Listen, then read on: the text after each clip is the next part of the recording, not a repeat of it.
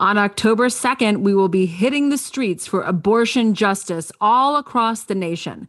Join the fight for our reproductive freedom at one of the 620 events in all 50 states. Don't see one in your community? It's not too late to sign up and host one. To find an event or start one, go to www.linktree/Women's March. That's linktr.ee/Women's March. And you can text DC March to 44310 for updates. Women aren't born warriors. We become them. And the road to becoming a warrior is bumpy as hell. Each week, I'm interviewing women who, through tragedy and triumph, are leaping for greatness. Get ready to unleash your inner warrior. I'm Liz Swadek, and this is Conversations with Warrior Women. Welcome back, Warrior Women. I met Angela Nazarian through my friend Laura Gerson during the SoCal Wellness event. We were on a panel together, and something she said really struck me. She said in our 30s and early 40s, we do things because we want to do what we're good at. We want to use our talents and gifts. After 45, women want to have meaning in our work. We want to connect. That is exactly how I felt before I was launching this podcast at 50. I wanted meaning. I was no longer interested in what I was, quote unquote, good at. I wanted to make an impact. Today, we're going to learn what it takes to be a visionary woman from a woman who continues to evolve, grow, and expand. Visionary is defined by thinking about the future with imagination or wisdom. I love that. I'm grateful to be with you and to connect with you today. Our fan of the week is T-Mo. They say, I can't get enough of Liz and her amazing guests. The conversations are real, the guests are relatable, and it's refreshing how candid they are about their experiences and stories. Love, love, love it. And love, love, love you, T-Mo. Thank you so much. Thank you for that 5-star review. If you haven't left a 5-star written review for us yet, I would so appreciate it. Every review moves us up the rankings and brings new listeners. Okay, let's hear from our sponsor. As some of you may know, I sit on the board of Don't Hide It, Flaunt It, a 501c3 nonprofit organization that provides proven, successful social, emotional learning and anti-bullying and empathy-building programs for students, as well as diversity, equity, and inclusion programming for corporate entities. I'm excited to share with you that this week, we are launching our 7th annual flagship education program and contest for elementary and middle school students called Kids Flaunt. The program is developed and marketed in partnership with Scholastic and is available free of charge to elementary and middle school kids in public and private schools nationwide. Kids Flaunt includes a lesson plan that is designed to build vital social emotional learning skills and boost self-confidence, as well as a follow-up writing or art activity inspired by Don't Hide It, Flaunt It's theme, the thing that makes me different makes me me. After completing the lesson plan and follow-up activity, teachers or parents are encouraged to submit their students' essays or artwork for the Kids Flaunt contest and are entered to win prizes. Please visit scholastic.com/flaunt-it for more information, a lesson plan, activity sheet, and contest entry for Kids Flaunt. Bring it to your school or enter your kid today. That's scholastic.com/flaunt-it. Today on the show, Angela Nazarian, a best-selling author, sought-after international speaker. She incorporates her training in psychology and teaching experience in creating dynamic and engaging speaking engagements and workshops. Angela is the co-founder and CFO of Visionary Women, a nonprofit women's leadership organization in Los Angeles that brings together some of the most dynamic thought leaders in the country. Angelino Magazine has also listed her as one of their top 12 philanthropists in Los Angeles. All 3 of Angela's books, Visionary Women, Life as a Visitor, and Pioneers of the Possible, celebrating visionary women of the world, have become bestsellers. And her newest book, Creative Couples, explores 15 legendary couples who have left an unparalleled mark on the world of literature, philosophy, and art due to their collaborative efforts. I'm so thrilled to have this true warrior woman share her wisdom with us today. Welcome to the show, Angela. Hello. Happy to be with you. I'm so excited to have you. I met you at the SoCal Wellness event. Yeah. And I thought you said so many wonderful things on that panel. And I was like, I want to know more about Angela. And I'm a big fan of Visionary Women. In fact, it was the last event I attended before COVID. We were so sad, my friend Tanya and I, because we went and then we had that weird feeling where we were having such a good time at the event and Jane Fonda was there and I was dying over Jane Fonda and Patricia Rosanna Arquette. But at the end of the event, we were like, do you think that's the last thing and it was. And it was. It absolutely was. Everything went into shutdown. Thank God nobody got sick from that. Oh my God, thank God, right? And it was such a lovely event. And one thing that Jane Fonda was talking about that blew my mind was how we have to get out of this individual mindset that people have become very selfie and, it's just about me and it's not you, it's me, me, me, me, me. And that we really need to get out of that mindset and that we need to start thinking of other people, frankly, and like what the mark we're making on the world and how that affects, and that we're all connected. And I thought that was such a great message. And then look what happened. We went into COVID and boy, did we learn that, Angela. We did. And it's really funny. I mean, we may be going off topic, but I feel like we can have such a great conversation right there.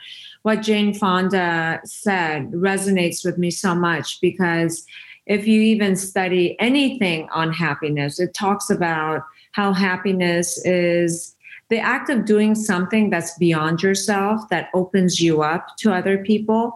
There is a book by the Dalai Lama where he's having a conversation with a psychologist. And that was the primary thing that I got out of that book. It's that compassion, connectivity, and thinking of actually when you are going through the roughest times, it's most helpful if we are thinking beyond ourselves. And this last week, we had Norina Hertz on Visionary Women. Yes. And she was talking about the pandemic of loneliness. And she was also saying how actually, if you even look at the lyrics in the 1980s, it was we, us. And if you look at the lyrics now, it's about me, mine, I. How we've become so focused on ourselves that it really creates this kind of barrier towards connecting towards other people. 100%. 100%. I have to go back to the beginning. I love to know when a woman comes on the show, I think that their childhoods inform so much. And so rarely do people ask us about our childhoods unless we're in therapy. But I really was, I was studying up on you, Angela, as I was preparing. And you were born in Tehran, Iran. During the Iranian Revolution in 1979, your family immigrated to the United States and eventually received political asylum. I wanted to know about that time in your life, what you remember. And I mean, my gosh, to be a child and doing all of that had to make a huge impression on you. 100%. I think it really changed my worldview. It changed the way I look at things. Thank you for asking that question. I came to the United States when I was 11. I had just turned 11 in 1978. And sadly, my parents actually came 5.5 years later than me. So I was actually raised by my older sister, who's 15 years older than I am. Wow, Angela. Yeah. I think there is trauma. There's definitely trauma related to what happens when you leave a country when it's in turmoil. You don't ever go back to see your home.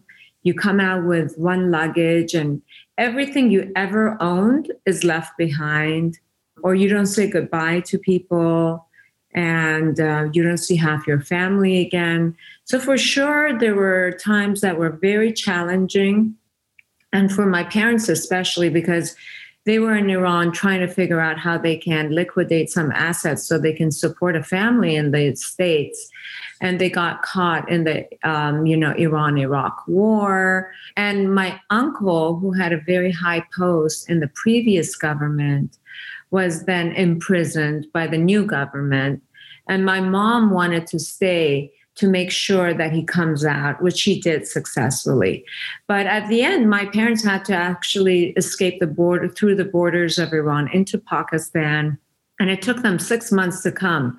So just imagine from age 11 to 16 and a half, I probably talked to my parents a handful of times. And that is such formative. I mean, because we know this, right? You have kids, I have kids.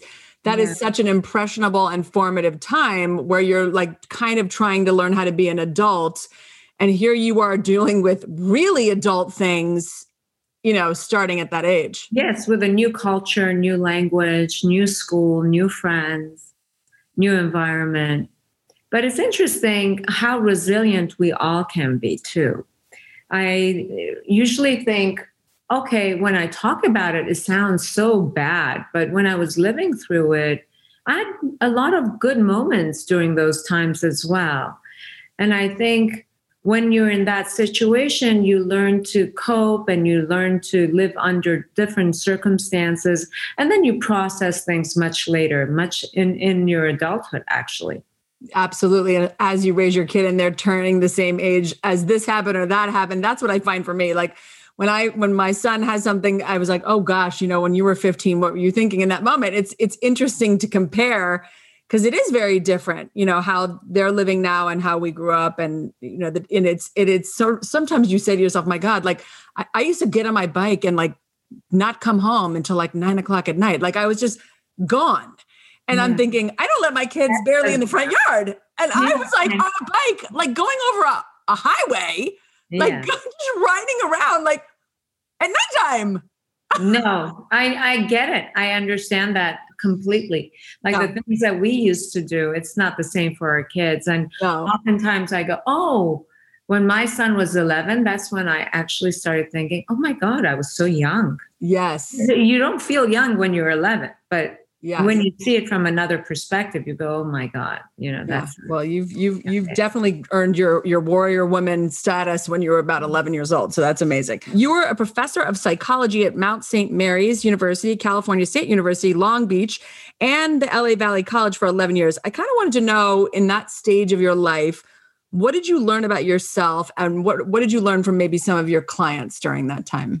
Okay. So, I had students, so they weren't really my clients, but there's a couple of things that I learned about myself. One was that because I got married very young, I got married when I was 20. So I went through all my part of my undergrad and my graduate studies while being married. And when I was getting my degree, I was actually pregnant with Philip.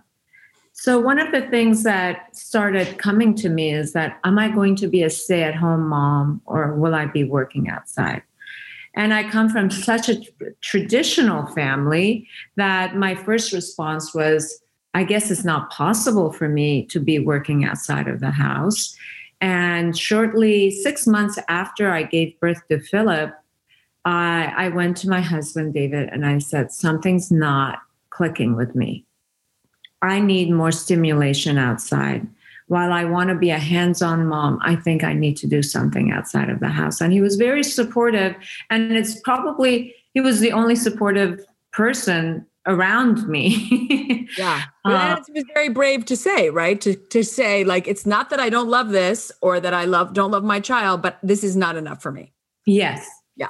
And so that's where I actually transitioned into being a professor of psychology, because I felt that I could teach the classes, yet I have enough time, preparation time can be done at home. So it was like I tried to find my own flex time.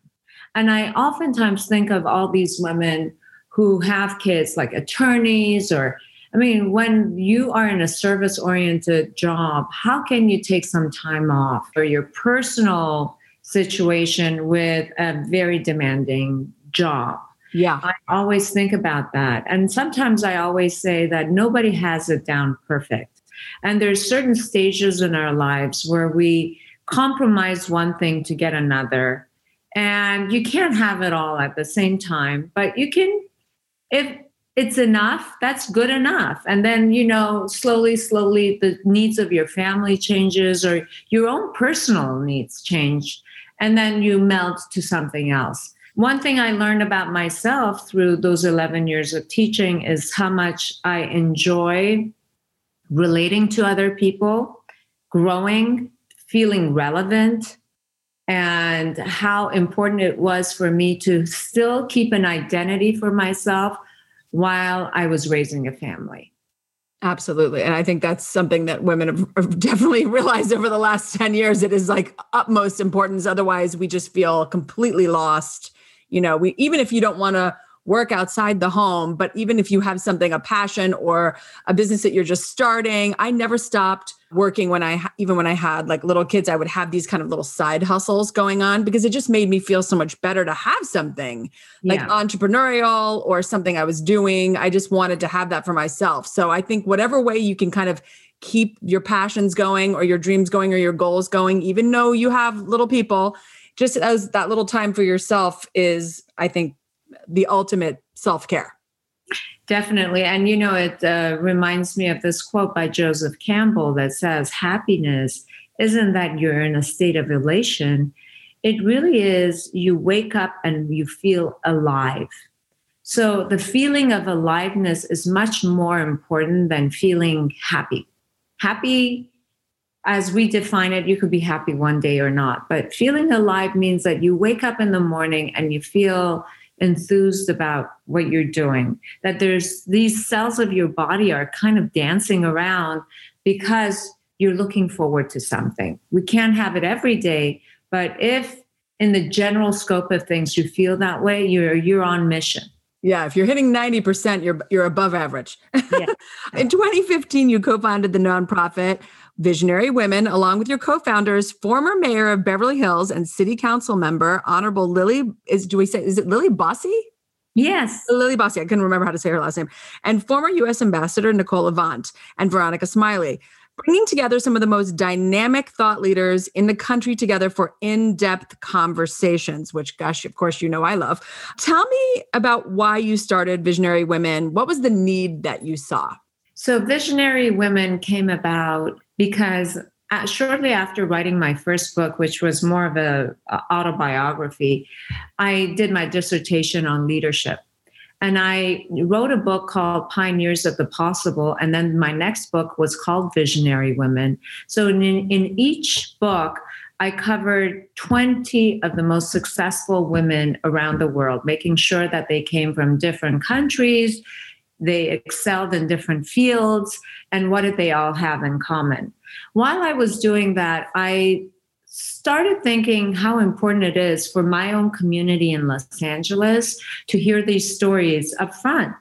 That if I'm interviewing someone or I meet someone, if I can bring them to our community so all of us can have this kind of talk. This is way before podcasts, of course. Yes. And I do have to say there's something about seeing things in person. Oh, yes. At some point, you get a chance to build a community around leadership and learning. Oh, no. In-person things are electric. Listen, podcasts are wonderful. I love my podcasts, but in-person events are electric and you can't really replicate that. It's impossible. Right. The energy, you feel the energy in the room. Yes. I was asked by Young Presidents Organization to do a women's summit for them. And when I started planning it, I noticed that so many of my friends who would be interested won't be able to attend because YPO is more of a closed membership. And so I decided to do a summit with a friend and open it to all our friends, whoever is interested to coming. And Elizabeth, within 3 days, that summit was sold out. We had probably another 100 people on the waiting list. And having done that, it was really interesting because we had asked Willow Bay to interview Wallace Annenberg as a keynote lunch speaker. And I saw Wallace right after that. And she gave me one of the best things, advice. She said, this is really, what you have is really golden. I really suggest you make this a nonprofit and you form a group around it. And I went right back to work. I decided that I wanted to do a nonprofit around this. And meanwhile, I was talking to one of my dearest friends, my best friend, Lily, who is now the vice mayor of Beverly Hills. And she said, you know what? That has been my dream as well. Why not do this together? So she and I started the process and then brought in our friends who we thought would really roll their sleeves up and want to join us in this kind of mission. And what's exceptional about Visionary Women, it's not only because we bring top thought leaders to our platform, but we're also a giving and pledge circle. So with the membership that people give, $1,000 or more, 100% goes back to women's initiatives, whether it's in Los Angeles or internationally. And we have a great grants review committee. So I think we do good in both ways. We have impact because we are giving money away, and then we have impact because we're constantly growing and we're constantly bringing in really inspiring speakers to talk about things that we want to learn about. Absolutely. And that actually brings me to my next question, because I figured between these books, between your events, you have interviewed some of the most amazing women. And I'm always fascinated by, what woman, another woman really looks to for advice or inspiration. So I want to know who you've learned the most from, or who you really connected with, or what kind of piece of advice kind of sticks with you of all of these amazing women that you've interviewed and been with. It's so hard to say because, as you're saying, so many. I've interviewed Ruth Bader Ginsburg. I mean, it's like crazy people that you say there's no end to the admiration I have for a lot of the women that I meet and interview. But one that I think touched my heart was Amma. Amma is a living saint in India. And once a year, she actually does a tour in North America. And I got a chance to not only interview her, but to meet her. And Amma comes from she is from the untouchable caste. So the lowest caste being, and here she is her story is incredible, but you see that her spirit was one in which now that she's revered by millions of people around the world. And her message is, I want to give love.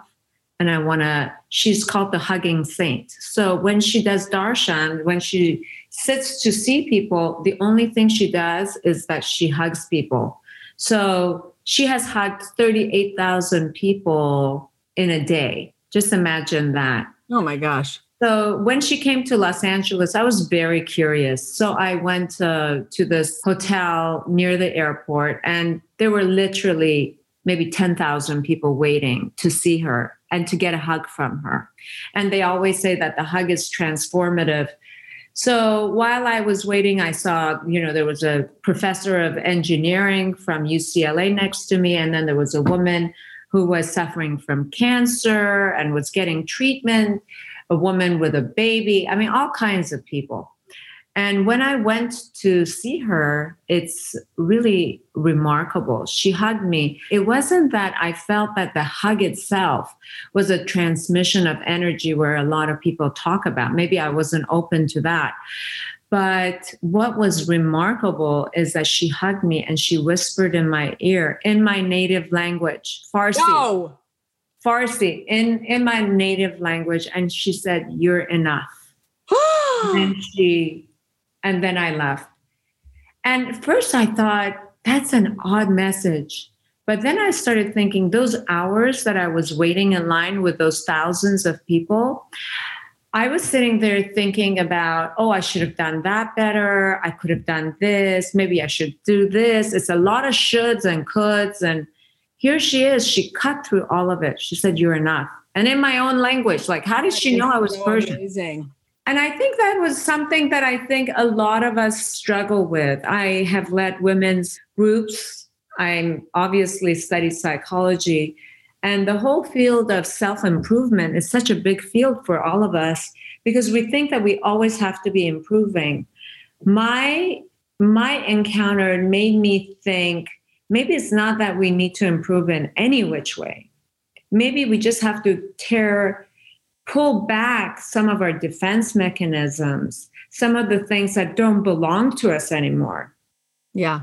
And be more of who we should be in our inner core. I love that. I love that she spoke to you in your native language. That's the thing that's killing me the most. Wild. It's wild. That's so wild. What an amazing experience. Well, you, in your book, Visionary Women, you basically compel people to reconnect with their own dreams and goals and kind of envision yourself at different stages in your life. I feel like you are like a reinvention expert. I feel that you literally, like, this is something you are really good at. So a lot of women are having to reinvent right now. What is your secret, do you think, to continually reinventing yourself? I'm open to ideas and I'm not afraid. You know, I may be afraid, but I still act through it. Of course, it's very nice to be a professor. But then when I felt that I wanted to do something else, I just said, it doesn't matter if I have a title or not. And I let it go. And I really dove into doing women's classes. And that was exciting. But I had to let go of certain kinds of status things that you really think about. When I was doing my women's classes, I wanted to find something that I could use as a form of self-expression. And I went to my writing classes. And the people in my writing class kept on saying, you know, these stories are so amazing. Maybe it should be a book. And I thought, you know what? I have nothing to lose. I work hard. There's no question I'm a hard worker. So I'm not afraid of hard work. But if I'm afraid of hearing no, I'm going to miss out on the chance of really hearing a yes. So it was actually publishing my first book was one of the most difficult things that I've done in terms of career-wise. But I do think that it opened the whole world for me. And I just kept on saying, I can deal with hearing a no. I can deal with disappointment. I'll move on. Yeah. And you know what? You're going to hear a lot of no's, right? Like we hear no's, like that happens. That's real. Even like, you know, asking people to interview them for my books. I mean, of course, I'm going to hear a no. But, you know, I would think, okay, let me strategize. Let me see how I can find the best into that person. And then it becomes a game. So if you don't take it so seriously and not so personally, you just say, okay, let's see if I can find a way around it. And I think it's paid off for me. And I feel that every 7 years we do change in nature anyway. And if we're not pivoting, we're probably not being our best self anyway. Yeah. And that goes back to the kind of peeling away thing you're talking about too. So because some of these reinventions don't have to be like, well, now I'm going to be a dentist, right? Like it could just be like, I am not going to carry this around anymore. I'm going to speak up because I'm not speaking. I've lost my voice somehow and peeling something back, right? I'm not going to carry this around anymore. I'm going to use my voice, or, you know, I'm done having this type of relationship with people or my husband or whatever it is, right? It's a peeling back to kind of reveal more of, like you were saying, who we are. Absolutely. Absolutely. Yeah. So in your newest book, which is, I think it's your newest book, Creative Couples, which is on my coffee table right now, because the minute you mentioned it, the last time I talked to you, I was like, oh, I need that book. Boom, bought it literally the second you told me. It explores how men and women interact with each other. And this is fascinating to me because it talks about romantically and professionally, how we interact and how two high achieving individuals meld their personal lives and work together. And you know, today is my 18th wedding anniversary, Angela. Woo! Congratulations. That's such a huge achievement. And you've been married 33 years, which is insane. I know. It's insane. You got married when you were 4, clearly. Oh, I wish. Let's keep it back. Yeah. But I wanted to know what you think from interviewing all these couples. And I love reading this book. I love Ruth Bader Ginsburg in that book. What is the secret, do you think, to living a fully thriving long-term relationship? Because I think this whole you got to sacrifice thing is a load of shit, Angela. I don't think it's true. I don't think you're supposed to be over here sacrificing yourself. And haven't women sacrificed enough? Are we not done by now? I think we've had enough. Yeah. I feel like rather than thinking of it as like a sacrifice, shouldn't it be like we're both encouraging the other one to thrive and live better? 100%. 100%. And I want to get back to that. I think the word sacrifice is so loaded that it means like you're losing out on something really good and you're like miserable. I don't know. Sacrifice doesn't sit well with me either. I do think that any relationship, you need to be open to letting go of things or compromise or finding a middle ground. But that's not sacrifice. I think that is being smart. One of the things you're talking about, Ruth Bader Ginsburg, when they first got married, she and her husband, what's incredible is that they both went to law school together. First of all, they both wanted to be in the same field so they would have more in common. So they decided, well, they can't go to MBA because they don't let women in. And she went to Harvard Law. That was the only graduate program that let women in. That's crazy. And when they went together, her husband got cancer. And she actually went to his classes, took notes, come back, do the notes with him. So while she was taking care of a little baby, going to Harvard Law School, was taking care of a very ill husband, and doing work with him to write those papers out for him. And she said, you know what? That's the give and take of any relationship. And when it was my turn, he decided that he'll let me go, is that we decided together that he is going to take care of the baby and I'll go 6 months to another country to do research. So it's this unspoken kind of contract that we have with a partner saying, I'm committed to your growth. I'm committed to seeing you. I see you. I'm committed to doing that. And we're going to find a way to go through this journey together. And I think that's a very inspiring thing to shoot for. It's very difficult. But I also think what's really interesting from doing the research is that, as you can see from some of the stories, is that some of those relationships lacked certain things. But our definition and our idea of what marriage and a partnership should be is so idealized that sometimes we're going to have that kind of rumble. Yeah. And so that's important too, not to over romanticize a relationship as well. And then thirdly, I think it's really important to know that at any which point people change and you have to reevaluate the way you're going to relate to your spouse or partner because they've changed and you have changed. I mean, just think about it. 18 years ago when you got married, I'm sure you had a different personality. Oh, yeah. How was your husband? I mean, two different people. Yeah. Like who you were with your husband 18 years ago, it's completely different than today as I'm sitting with you. Yes, it's very true. And I think, in the case of my husband, at least, he has always been like a huge cheerleader. He always thinks I can do even more than I think I can do, which really has helped me because I think if he had, I'm a rebel at heart. So I'm sure if he'd tried to put some barriers on me, I would have been like just busting out like a crazy person and trying to do it anyway.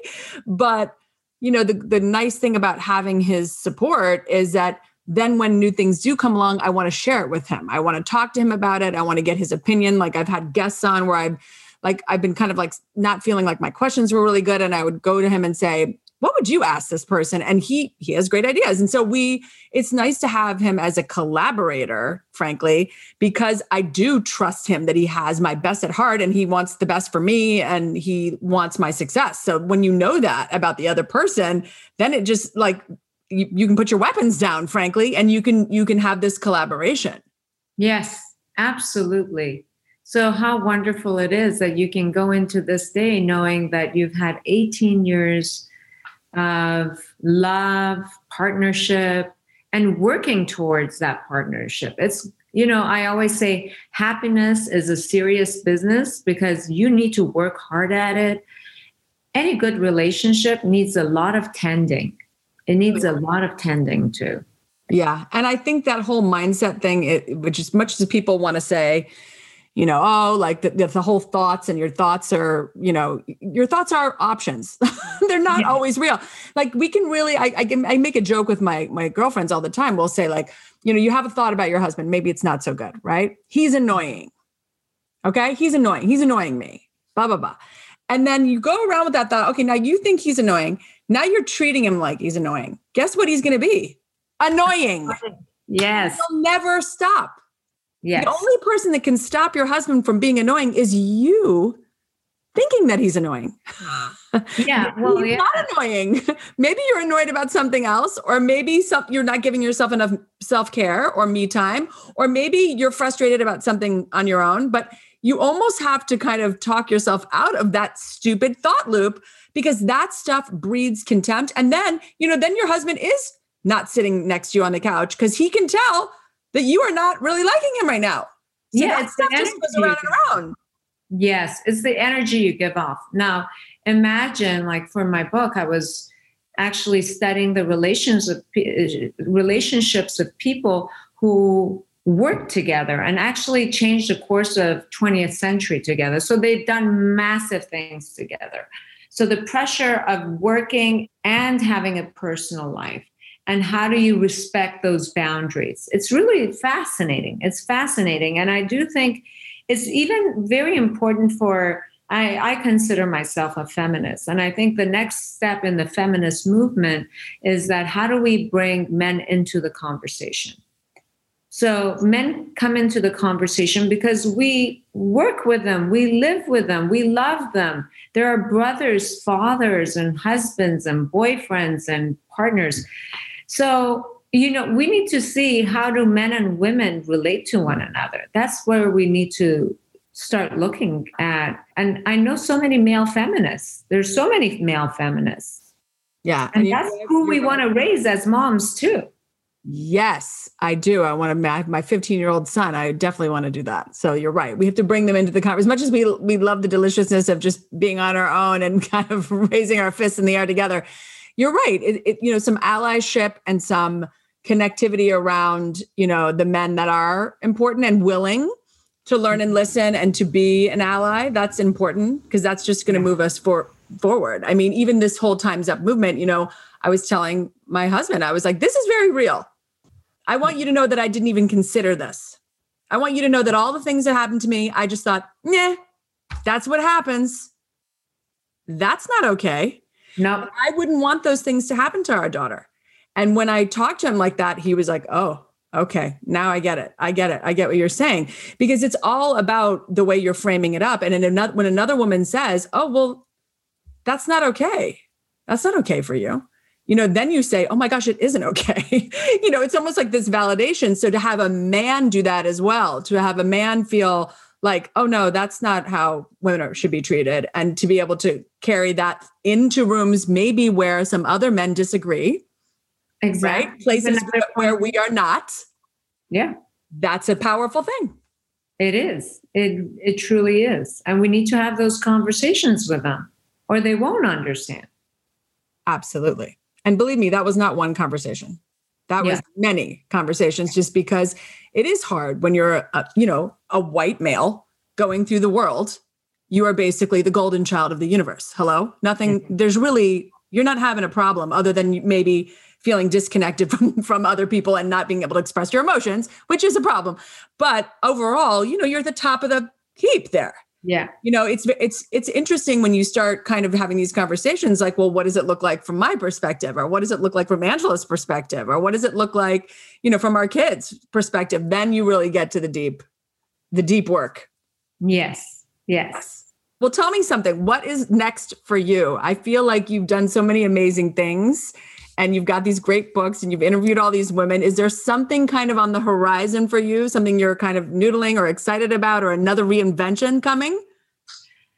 It's interesting, because after every book I say I don't have another book, and I'm not completely inspired. I don't do it because it's a 3-4 year commitment, and it takes a lot of energy. I don't know if another book is on the horizon. I think I have to wait and see if anything percolates. But my biggest passion is visionary women.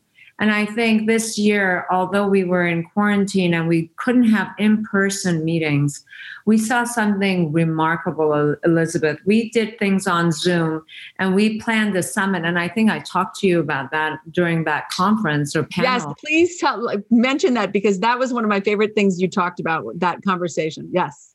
So for International Women's Day, you came the year before that and saw Jane Fonda, and we had 600 women celebrating International Women's Day. This year, we thought, okay, there's no way that we can come together. Why not do a summit? And what was really getting to all of us on the board was the kind of bipartisanship that we were seeing in the country, the polarization of people. And we were thinking, how do we find common ground? Because we're an apolitical group. I mean, we don't, side with anything. But how do we find common ground? So we decided to bring 3 panels. One was panel for equity. We had Jacqueline Novogratz, who's a pioneer in bringing clean water, electricity, healthcare to the most impoverished people around the world, with Pat Mitchell, who's the head of TED Women. We had 2 female Nobel laureates talk about peace building in their countries. And then we had Condoleezza Rice and Madeleine Albright talking to each other about finding common ground. And, they're on 2 sides of the aisle, but they love each other. They call each other sisters. And the summit was really spectacular in the sense that we had women in 30 countries watching it. Isn't that something? So that's the magic of these stupid Zooms, is that as much as we want to complain about them, look at this. Look at what it can do.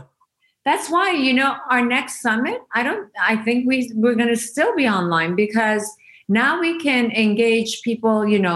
One of those panels, one was, in Liberia, one was in Washington, D.C., and one in California. How could have I ever brought that programming to people here in Los Angeles? So I think what we've learned is that we can really increase our reach in a very big way, but couple that with membership-only events here in Los Angeles. I think that is so smart. So yeah, smart. I'm really percolating on that idea and really thinking about bringing really incredible speakers on Zoom, people that, it's hard to have access because they live across the country or, on the other side of the world. Yet, how do you bring connectivity to the group that you have in Los Angeles? And hopefully we can branch out Visionary Women to nationwide. That would be amazing. Different chapters in every state. So it's a long range plan, and one that, this is complete volunteer work, but I'm so lucky that I can spend my time dedicating it to a passion that I have. I'm very lucky that I can do that. And it's so fulfilling. So look at all the ways you've used that passion. It's amazing. Yes. And then, on the personal side, it's interesting because my family is going through a transition. My younger son is getting engaged. So it's really, now I'm moving into a different stage of life. Although I find myself thinking I'm so young, I'm like, oh my God, I'm going to have a daughter-in-law. So sometimes I also think, like, is that part of the ebb and flow of my career, that my family, the transition of us becoming a bigger family is so exciting, and it needs time and love. And I want to not have those run through my fingers and not feel it. That's such a good point. Because you're right. This is the yummy part of life. We don't want to just gloss it over like it's nothing. Exactly. I'm saying, I need to be really present with this because it's really beautiful. And for those for those people who have kids, I mean, that's one of the greatest wishes as a parent, to think that I would busy myself so much that I don't even have time to feel those feelings would be a shame, a real shame. Absolutely. For me. No, being present to that is going to be everything. And you're right. That's also the generation going forward, right? Yes. Because everything you're building there is going to go forward, so that's a good thing to invest time in. Yes. And a mom of boys, I'm so happy to have a girl on my side. Hello. Woo! Talk about visionary women. Love it. Yeah. Okay, we're on to the speed round, Angela. This is party time. Okay. Yes. Cocktail of choice. Skinny margaritas. Anyone that knows me, that's my drink. I love that. That's my husband's drink too, by the way. Mantra or quote you live by. I say this shall pass. This too shall pass. Because if you're ever disappointed or even when you're happy, you just know that all of this will pass and something else comes. Any good news, bad news, all of it is you just have to take the long range perspective. Yes. What makes you feel unstoppable? When I feel inspired. When I'm inspired, I'm Scorpio.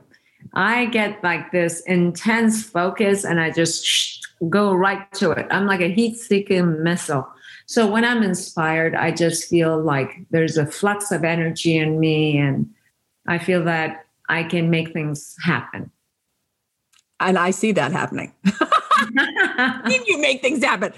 Who do you admire? I admire so many people. God. Well, one person that I have to say I admire, and it's just popping in my mind, it's like my husband, David.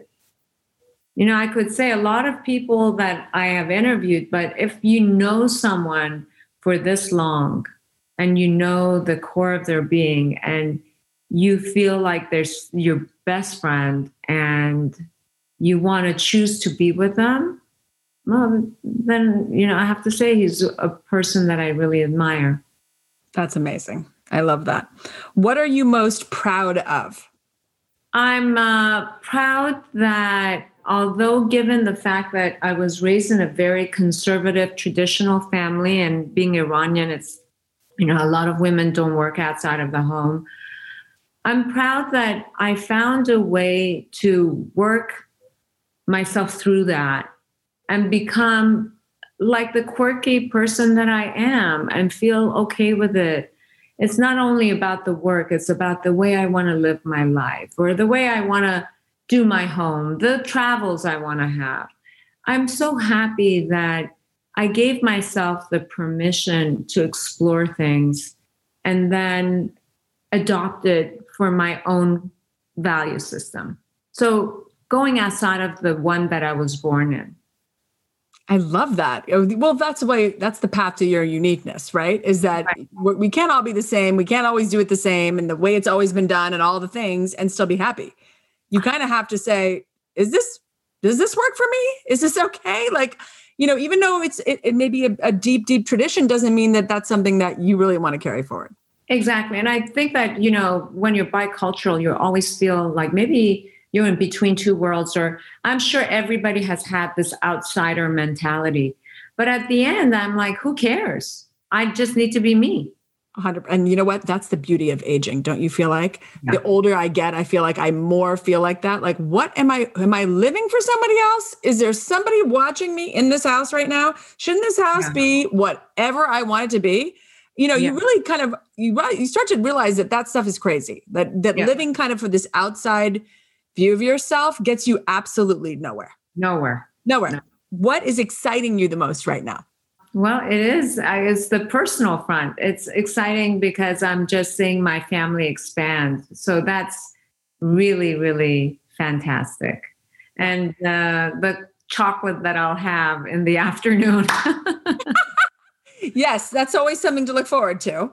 Yes. But yes, you're right. Engagements are so, it's such an awesome time in someone's life, just being engaged and enjoying that and not pushing, relentlessly to a wedding or to a kid, or you're just enjoying that little magical engagement moment. It's a magic time. It's something to enjoy. Yes. It really is. And bravo, because you're right. You got your son to that point. So I give you all the credit. Thank you. I don't know if I get the credit, but I'm going on the right. I'm going on the right. I don't even know your husband. It's getting all to you. Sorry, Angela. You're the only one I care about. Okay. Thank you so much, Angela, for doing this with me. You are one busy lady, and I was trying to nail you down. You travel. I was like so happy that you did this with me today. So thank you. Thank you. Thank you so much. Okay, everybody. Thank you for joining me. Remember to subscribe on iTunes, Google Play, or Spotify. And if you enjoyed the show, leave us a review. This is the Conversations with Warrior Women podcast with me, Liz Swadek. And remember, every woman has a story. You just need to ask her. Bye.